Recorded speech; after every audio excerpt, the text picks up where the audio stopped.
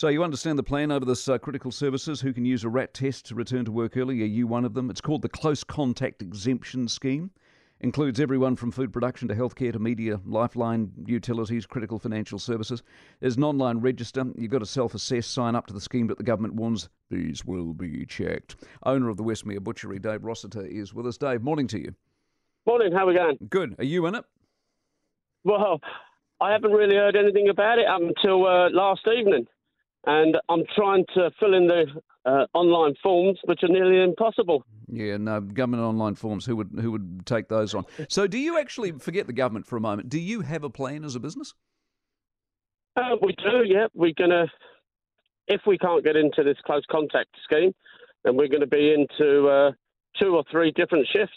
I mean, a 24-hour operation, which makes it very hard on everybody. Would you expect to be part of the critical services? In other words, we need a butcher and we need meat and we need to eat, therefore you should be part of it. All butchers should be part of it. We all produce, we all market, we all manufacture, and we're an essential part of the economy. Yeah. The problem is, if you're not, where are you going to get a rat test from? Well, I tried to get some online. I paid for $360 3 weeks ago. I'm still waiting for them. See, if you get, I don't know if you know this. You hear all of the conspiracy theories, but I'm not going to go into that. Fair enough too. But what you will need if you get on board with if you're one of the criticals, you'll need a critical services register letter, a critical worker authorisation letter, a workplace ID, a personal ID, a text message confirming that you're a close contact, and a rat order number. How's that for slick? Well, that's wonderful. Do you know how old I am? I've forgotten what the first one was.